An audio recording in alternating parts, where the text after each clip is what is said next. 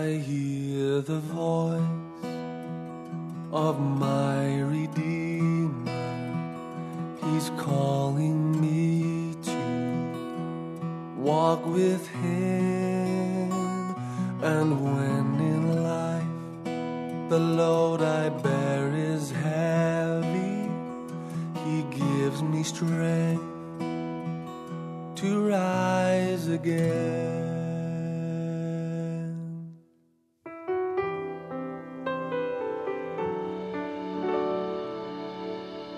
He's by my side, giving me the courage, placing His peace into my soul. He says, I'm here to help you on a journey, the path where all my disciples go. Take up your cross and follow me. Hear the call of Calvary. I sacrificed it all to set you free. Take up your cross and follow me.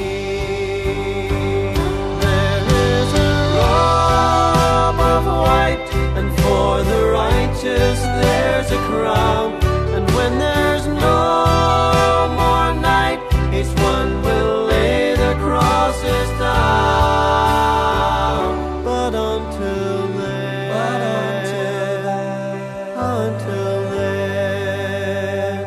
take up your cross and follow me. Hear the call of Calvary. I sacrificed it all to set you free. Take up your cross. Take up your cross. Take up your cross and follow me. Take up your cross. Take up your cross and follow me.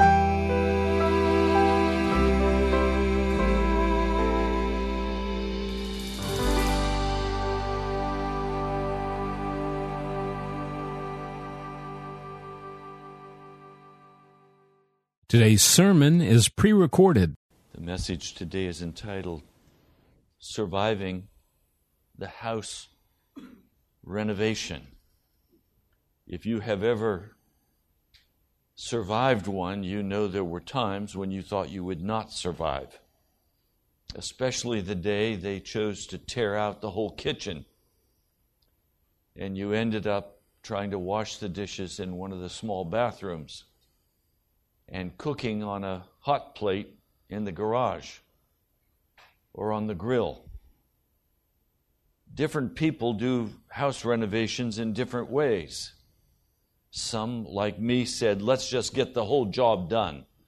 Come in and rip it out. Just don't touch my bed. I've got to have a place to sleep at night. But of course, everything was covered with dust, construction dust. Even though you tent it off, you can't tent it off. Some of you guys are construction people. You know the perverse joy you get out of construction. You're building something beautiful, but the mess that you create in the process is unbelievable. Especially when the wife says, that wall, we've got to take that wall out. Well, is it a load-bearing wall? I hope. No, it's not. It goes. And then slowly the whole house is ripped to pieces. Well, some people do it that way. Other people, they say, no, let's just do the bathroom, the little one. And then others say, no, let's just do the master bedroom and take that wall out and put the jacuzzi tub in. let's take this one step at a time. And so, one way of doing it, ripping everything out at once, and then it's done, and you live in a new house. The other way, for the next 2 years, you're in renovation.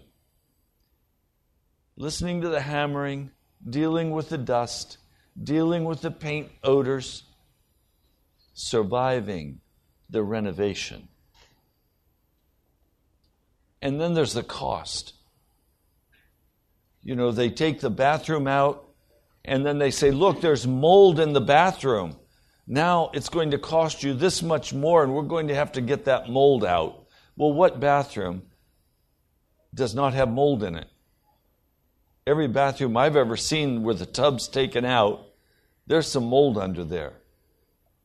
You know, through the cracks that you have around your shower that you knew you should take care of, but you didn't until the ceiling downstairs started to show wet places.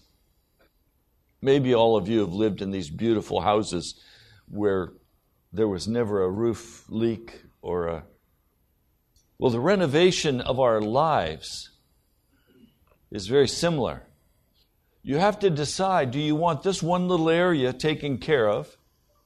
Or do you just want Jesus to come in and rip the whole thing apart and do a wholesale renovation in your life? I don't think I can survive a piecemeal renovation in my heart. I want the whole deal done, finished. So today we're going to talk about what's entailed in the renovation of your life. And as we go through this, you're going to have an opportunity to say, okay, take that wall out, Jesus. Okay, pull that bathroom out. Put the jacuzzi tub in. Do you want your whole life totally upset and turned over? If you do, I could recommend talking to some people like David and Catherine. They just said, let's get this job done. So their life has been upside down.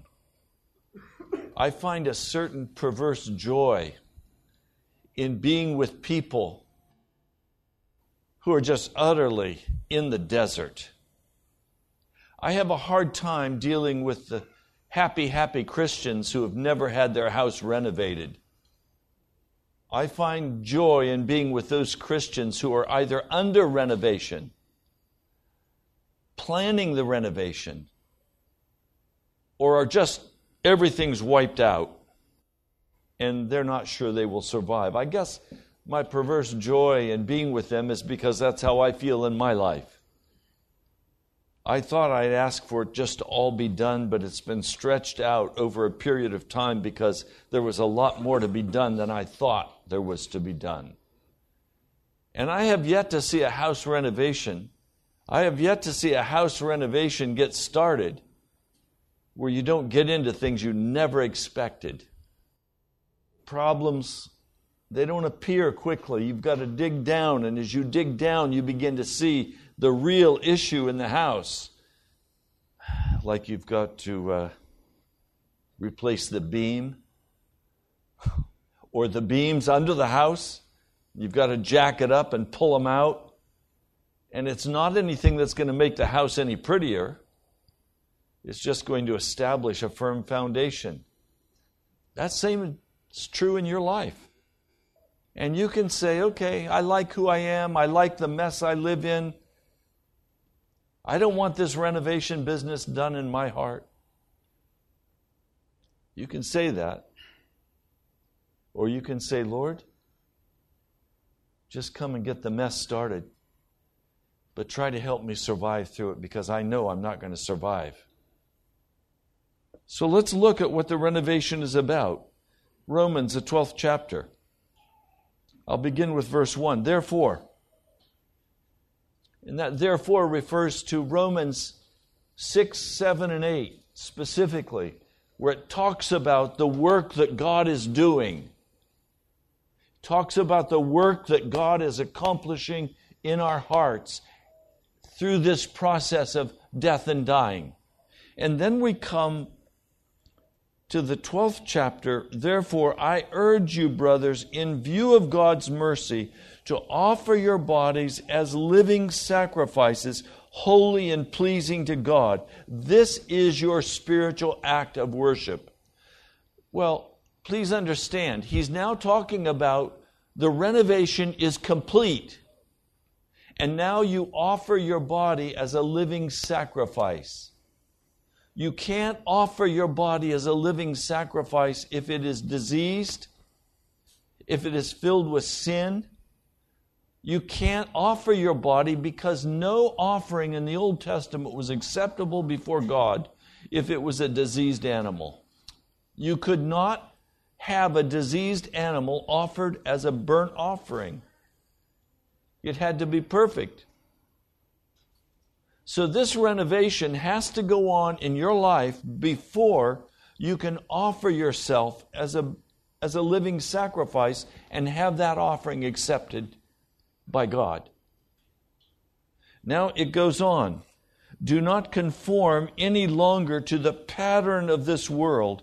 In other words, do not shape your life to look like the culture that is around us. The culture is filled with darkness, so don't bring that darkness into your life. Then you will be able to test and approve what God's will is. How can I know what God's will is? Well, you can't know until you've been renovated, until the construction work is finished in your heart and you are absolutely given into the hands of Jesus. When you've given yourself totally to Jesus, you can pray and get very specific answers about what God's will is. And as the renovation goes forward in your life, there's more and more freedom to pray and get specific answers. A new Christian asked me, Pastor, how to pray and be certain that I know God's will? Well, the answer to that question is by being renovated, by having the old walls of stubbornness ripped out, by having the old walls of my false security removed, and the house opened up. As I am increasingly transformed into the likeness of Jesus, the answers come much more quickly. There was a day when I prayed for over a year for a specific answer to my prayer. God would not answer me. During that year, He began to confront me with the sin that was in my life. And as I allowed Him to do the reconstruction of my heart, the day finally came when He answered, and in this case answered audibly, like I'm talking with you. I was terrified by His answer, but I had my answer unequivocally. There are other times when the answer comes in a still small voice. There are other times when it comes through a brother or a sister or a quickening of the Scriptures. The only reason I pray is to get answers. I don't pray to practice yoga. It's not a mind game. I pray because I need Jesus. He's real. He wants to talk with us. He wants to direct our steps.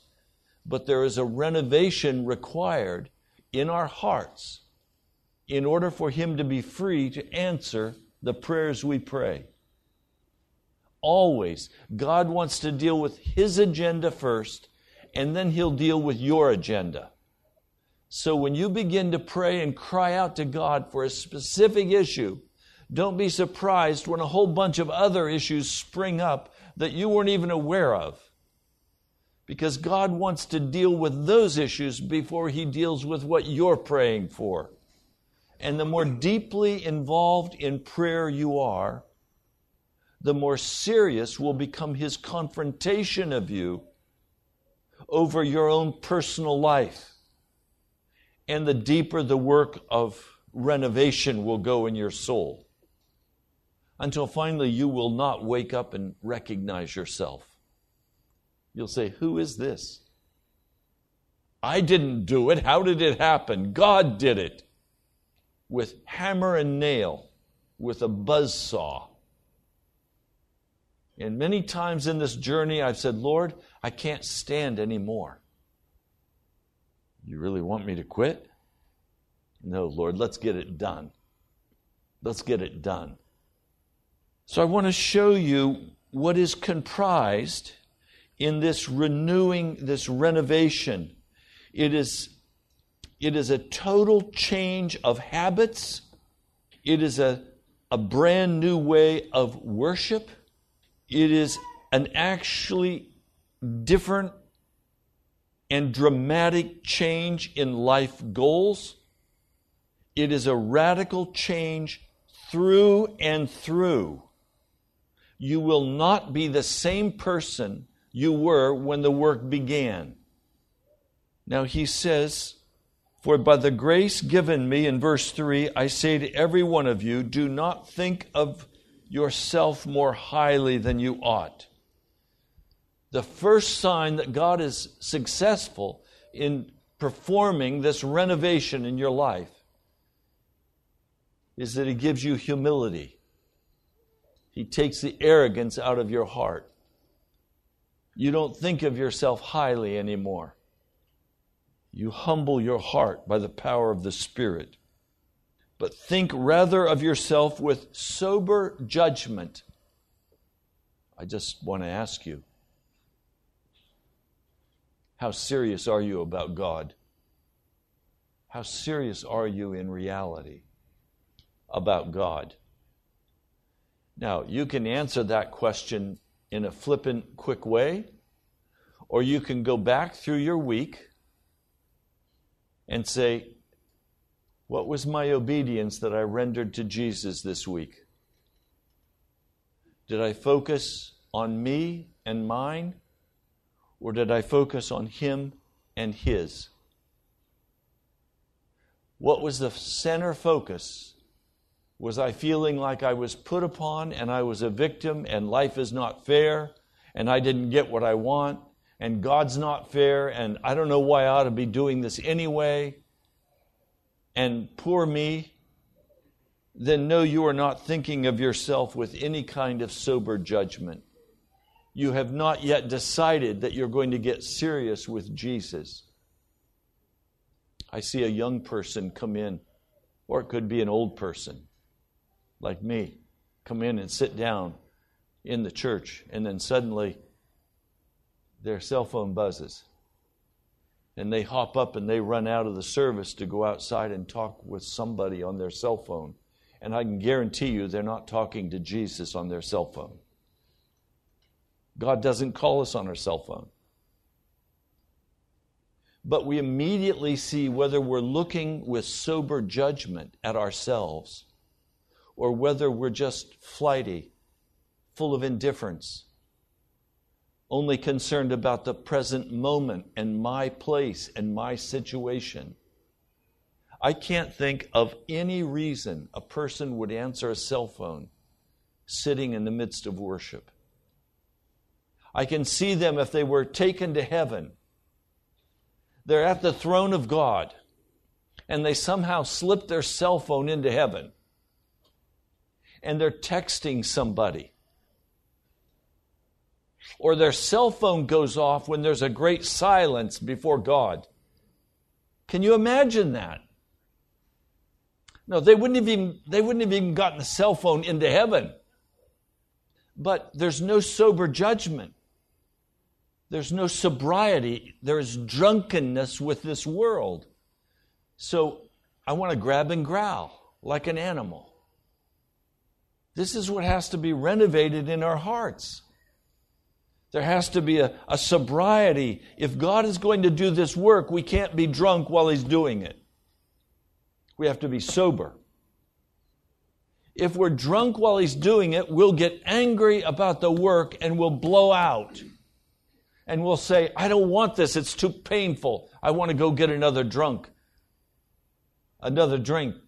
I want to be drunk. I want to be zoned out. Someone this week, I was talking to them about being sober. I said to them, have you ever been sober? And they replied, have you ever been drunk? And I said, no, I've never been drunk. And they said, what? You've never been drunk? And they said, I don't think I've ever been sober. I said, I'd like to meet you sometime when you're sober. What kind of person are you? And they said, I don't know. So I began to talk with them about Jesus. And that they probably were very uncomfortable with themselves, and that's why they drank. But Jesus would heal that and would restore them and give them a wonderful personality and life if they would allow Jesus to do that. If we're going to undergo this work, we're going to have to recognize that we can't be proud, we can't be full of ourselves. We've got to think with sober judgment, and we have to walk in faith. Now, just very quickly, I want to say a couple of things about faith. Biblical faith or Christian faith does not say, I took the job interview and now I know that that job is mine because I am claiming it by faith. That's witchcraft. That's not biblical faith. Biblical faith says, my faith rests on the will of God alone and not on any desire or wish that I have. My faith must rest on the will of God. Until a person knows the will of God, they have no basis for faith. Faith is expecting God to do what we know it is His will to do. We have to be able to have the renovation done in our hearts. We have to have spent the time in the Word. We have to have listened to the preaching of the Word so that we know what God's will is for us. Faith is never wishful thinking. Faith is never repeating something enough times until I believe it. My believing something doesn't make it so. My faith is based on the certainty that this is God's will. I know it is His will, and that is the basis for my saying the will of God will be done. How many times as a child I wished for something at Christmas and said, I have faith to believe, Daddy, that I'm going to get this for Christmas. And my dad would say, well, who's going to bring it to you? Santa Claus. And my daddy would say, the only one who could bring that to you is Jesus. And He does not have a gray beard and ride in a sleigh. There is no Santa Claus, Raymond.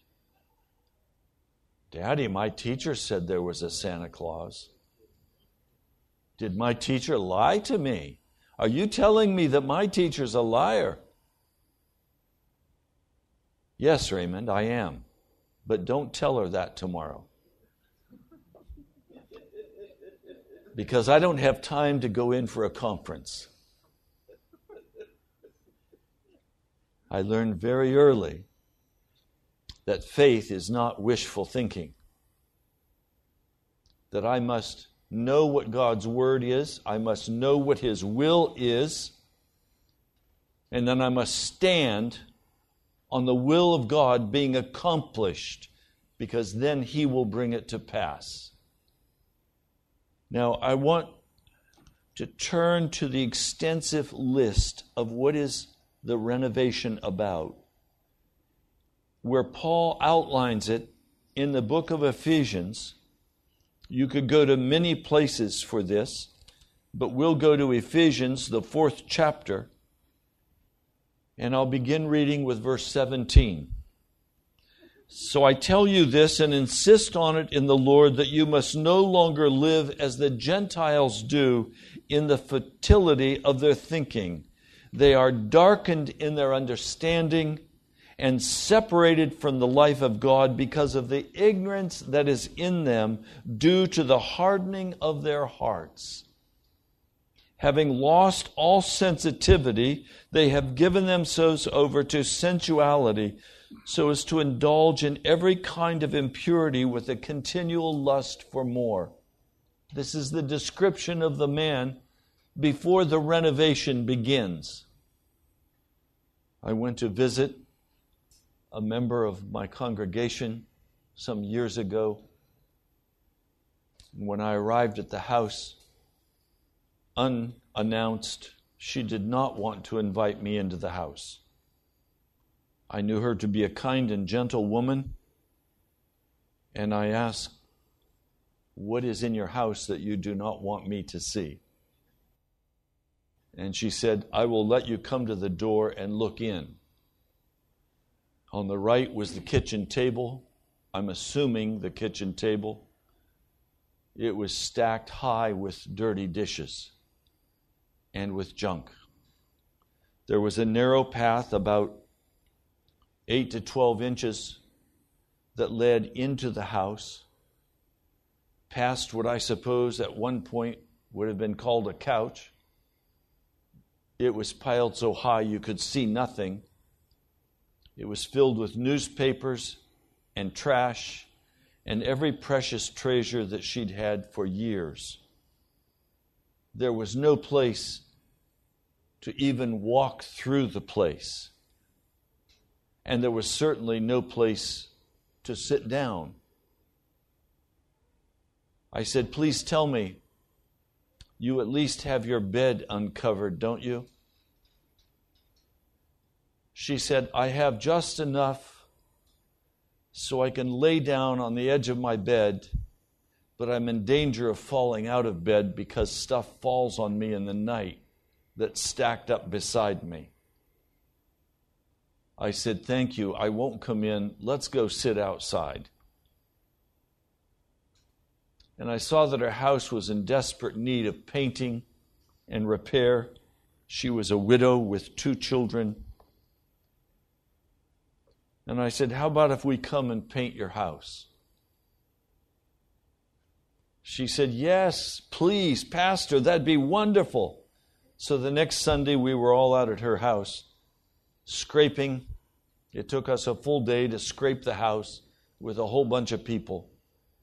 And the next week we went and we got the whole house painted on the exterior. I said to her, "Now that we have the outside looking beautiful, would you allow a group of women to come and empty the inside out?" Her face became flaming red. "Pastor, those are my treasures. I can't lose them." I said, "And so you're beautiful on the outside and ugly on the inside. You need a renovation." It took a matter of months before she was finally willing to let the ladies of the church in her front door. And it took another 6 months to begin to get the house emptied out. There is such fear, there is such resistance to even begin to change the simplest habits of our life. Because there is an urgency in our heart to go after more and more darkness. Some of you in this room today, if you have your choice, you will eat the darkness. You will turn to the drug of choice. There is no pleasure in your heart to eat that which is righteous or holy or sacred. You don't have any taste buds for it. You'd rather live in the habits of your life. The Lord God of heaven said to Cain, there is sin crouching at your door, and you must overcome it. In the book of Revelation, each of the 7 churches is told the same thing.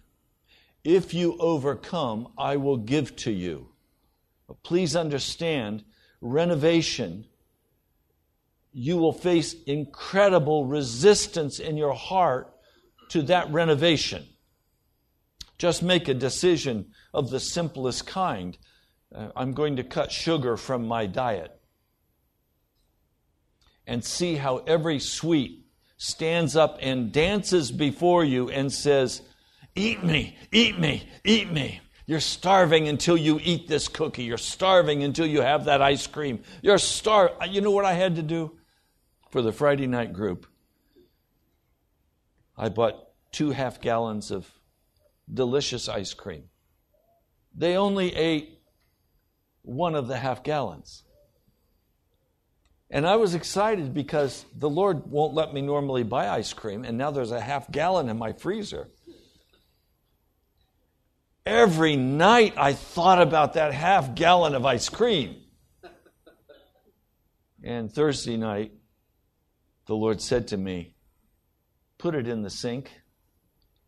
And so I set the box carefully in the sink, and I went to bed with groaning, because I knew that ice cream was just perfect to eat. The next morning I got up. He said, now go look at that ice cream.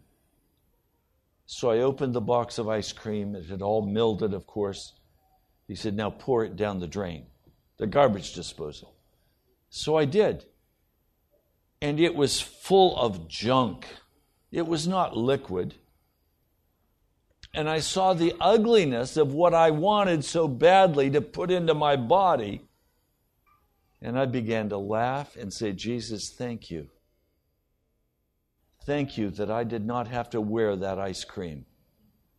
Just a simple little thing like ice cream captures our hearts. And we say, I want that. Well, in the process of tearing out all those old habits, the Lord's going to come across some that are very precious to you. Some of you, like me, are seeing your stomach. And the Lord said to me, how can you be a holiness preacher and have that stomach? Just several weeks ago, He rebuked me. So I've been dropping poundage. And I'll finish it. Because I'm under discipline. I'm under renovation. Some of you are not happy with the food you have to eat. And you rebel against it. I don't want to look too closely because you might think I'm talking about you. Let me read some of the renovation that's going to have to happen. Verse 22, you were taught with regard to your former way of life to put off your old self. That is literally, in the Greek, to take off like you take off clothing, to strip it off, which is being corrupted by its deceitful desires. I like that. It's not my deceitful desires. It is the deceitful desire of sin that has come upon me to deceive me. And I have to recognize that's not who Jesus made me to be. He made me to be something else. He made me to be holy and righteous. He did not create me to be wicked or filled with my own lust or my own desires. I was to be filled with His desires, with righteousness, with holiness. So He says, to be made new in the attitude of your mind, and to put on the new self, created to be like God in true righteousness and holiness. That's why earlier in that passage in Romans 12, it says, transformed by the renewing of your mind. That word transformed is the same word in the Greek for metamorphosis. A worm spins a chrysalis, hangs in the dark, and is transformed into a butterfly. That's what the Apostle Paul is saying. Have you spent enough worm time? And are you ready to burst out in the newness of life as a new creature in Christ? Can you imagine a butterfly sitting on a flower, drinking nectar, crying? And you would say, little butterfly, why are you crying? Because I loved being a worm.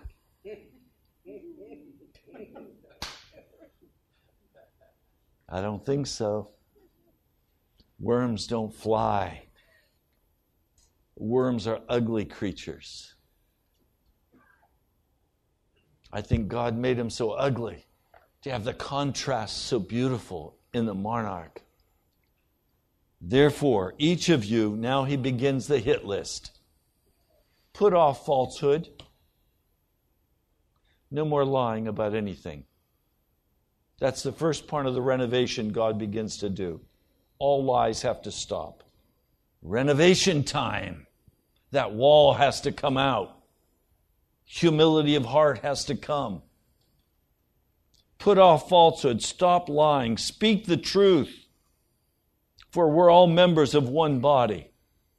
In your anger, do not sin. Now, please understand, as soon as God begins the renovation, as soon as He humbles your heart, as soon as He begins to speak to you, you're going to get angry.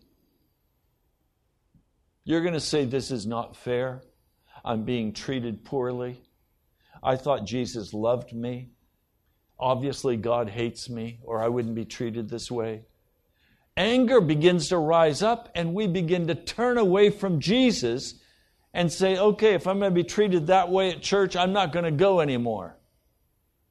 Really? Don't like the renovation, do you? Want to be pampered, don't you? Do not let the sun go down while you're still angry. In other words, deal with it. Deal with your anger. This is especially true for husbands and wives.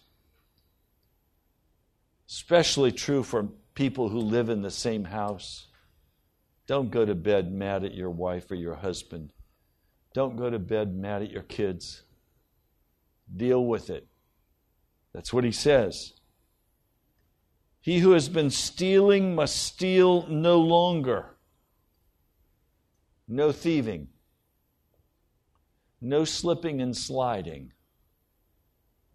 No dishonest dealing. But must work. No sense of entitlement. Nobody owes me anything. I lay my life down as a sacrifice for Jesus and I go to work. A man cannot be saved if he's unwilling to work. Because it's in the painful discipline of work that a man or a woman begins to grow up and understand responsibility and begin to understand what the discipline is. Sometimes God sends us to work for Uncle Laban. And sometimes we're not happy about working for Uncle Laban. You know who Uncle Laban is. And we walk away from work and we say, I'm not being appreciated there. And I'm certainly not making enough money there. Uncle Laban is not an easy taskmaster. But until we have worked for Uncle Laban, we are not wise enough to work for anybody else. God is interested in humbling our heart. He's interested in training us how to be sober-minded. He's wanting to train us to be responsible, to be accountable for our actions. You must work. Doing something useful with your own hands that he may have something to share with those in need. So the reason for working in the New Testament is not to make money to pay your own bills. Remember, Jesus said, "Seek ye first the kingdom of God and His righteousness." And all of these things that pagans run after, houses, clothes, food, this will all be provided. You just do what Jesus tells you to do. So you're going to work so that you have something to share with other people who are desperately in need. It's not for you and yours. Now, if you're working and Jesus is blessing you, He will flow the resources through your work that will take care of your responsibilities. One of the greatest joys I have, bar none, is to give to others. And I like best to give anonymously, where nobody knows. It's in an envelope and it's put in somebody's car. It's in an envelope and it's put in somebody's Bible. Anonymous. Nobody knows. And then I pray that Jesus will make them find it at just the right time when they need it. Or sometimes it's fun to point out a brother and say, somebody put a $20 bill in his pocket so he can pay his debt. And then he has $2 left for gas. Humbling, but wonderful. He goes on. Do not let any unwholesome talk come out of your mouth, but only what is helpful for building others up according to their needs, that it may benefit those who listen. Do not grieve the Holy Spirit of God, with whom you were sealed for the day of redemption. You see, what causes difficulty in people's heart, what causes grieving of the Holy Spirit, is when unwholesome talk begins to flow out of your mouth. When our lives are under renovation by God, it's very easy to begin to be angry about that renovation. We don't like the hard work. We don't like the discipline. God puts us with Uncle Laban or an unfair person, and we're grappling and we're struggling. We will grieve the Holy Spirit if we begin to speak out of our mouth angry words, condemning words, judging words. He doesn't want us to do that. The Holy Spirit will leave us if we do. Get rid. Now, I like this. It's like take the trash out, Ray. When I came in this morning, there was a trash can back here in the back. It was overflowing. And before I could even begin to help set up the chairs, Holy Spirit said to me, take the trash out. It stinks. If you want a whiff, it's back there. No, we don't like trash. He's saying, get rid of all bitterness, rage, and anger. That's the trash. He's saying, get rid of that trash. The trash of our lives is bitterness, rage, anger, brawling, slander, along with every form of malice. As God begins the renovation of our hearts and our lives, this is the construction trash that has to be carried out. Be kind, compassionate to one another, forgiving each other, just as Christ, God, forgave you. And now he begins to talk about the building process that's going on. He says, be imitators of God. Therefore, as dearly loved children, live a life of love, just as Christ loved us and gave himself up for us as a fragrant offering and sacrifice to God. Even if it costs me money, business is business. Yes, even if it costs me money.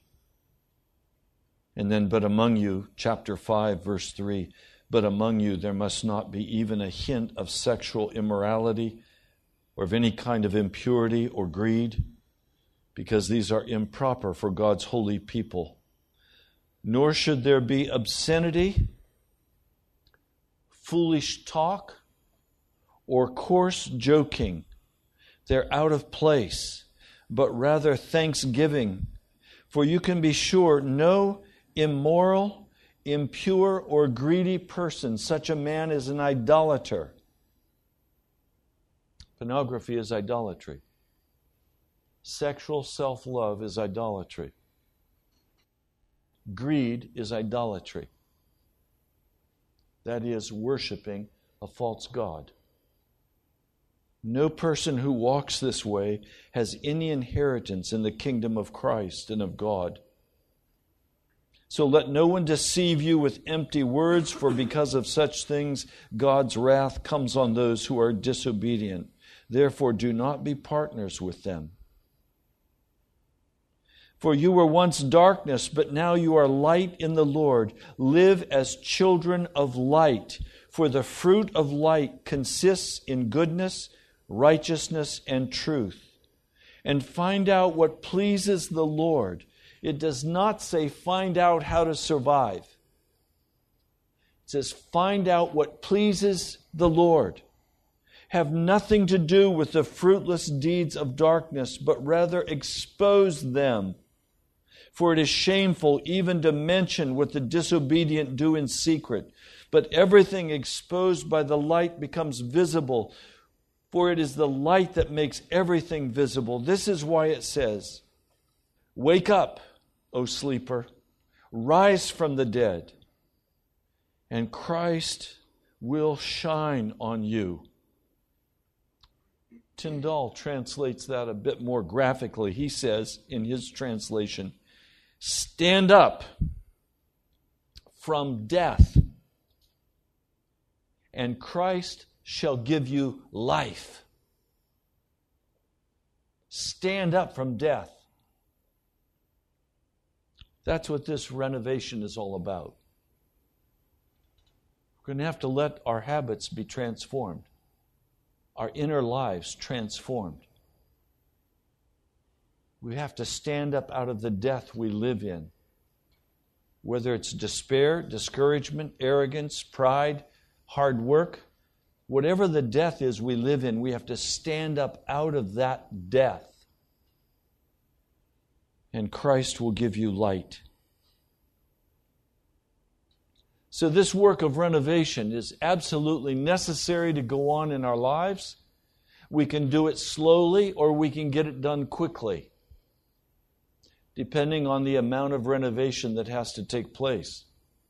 But there is a contractor who's in charge of this renovation. And his name is Jesus.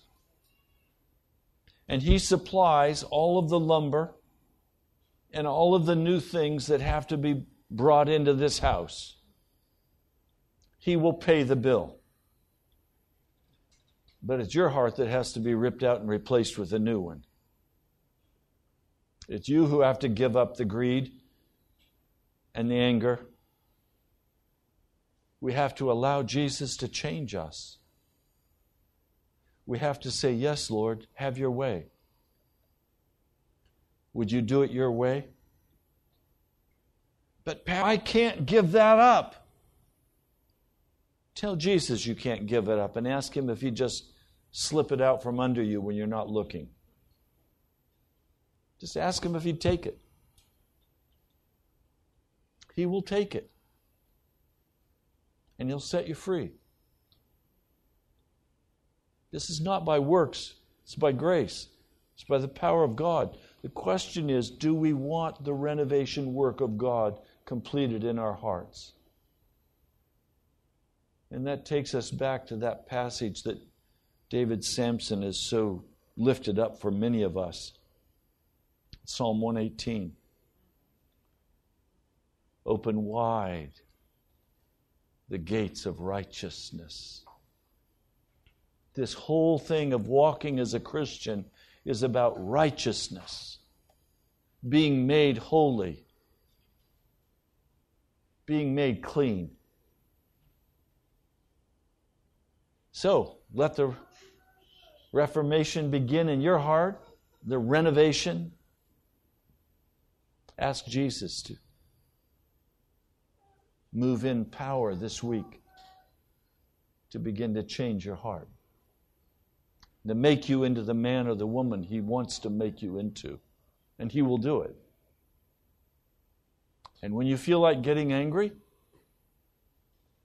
or feeling sorry for yourself, or feeling entitled, turn to Jesus and say, Jesus,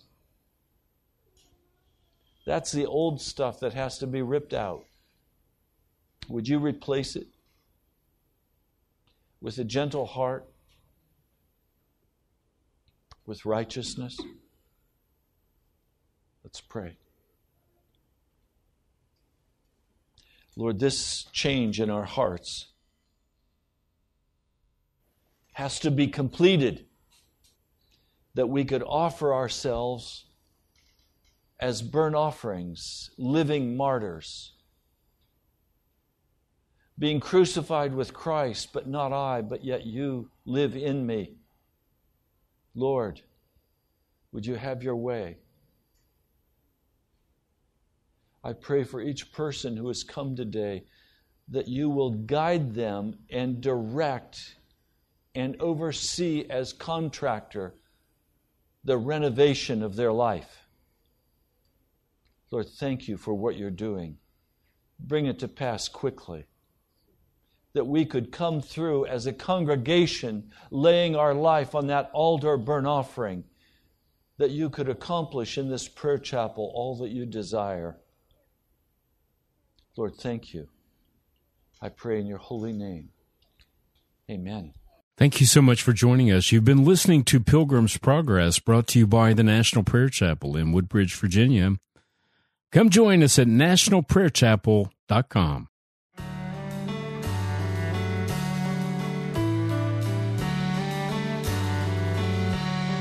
Now unto Him who is able to keep you from falling and to present you blameless before the presence of His glory with great joy, with great joy. Now unto Him who is able to keep you from falling and to present you blameless before the presence of His glory with great joy, with great joy. To the only God our Savior, through Jesus Christ our Lord. To the only God our Savior, through Jesus Christ our Lord.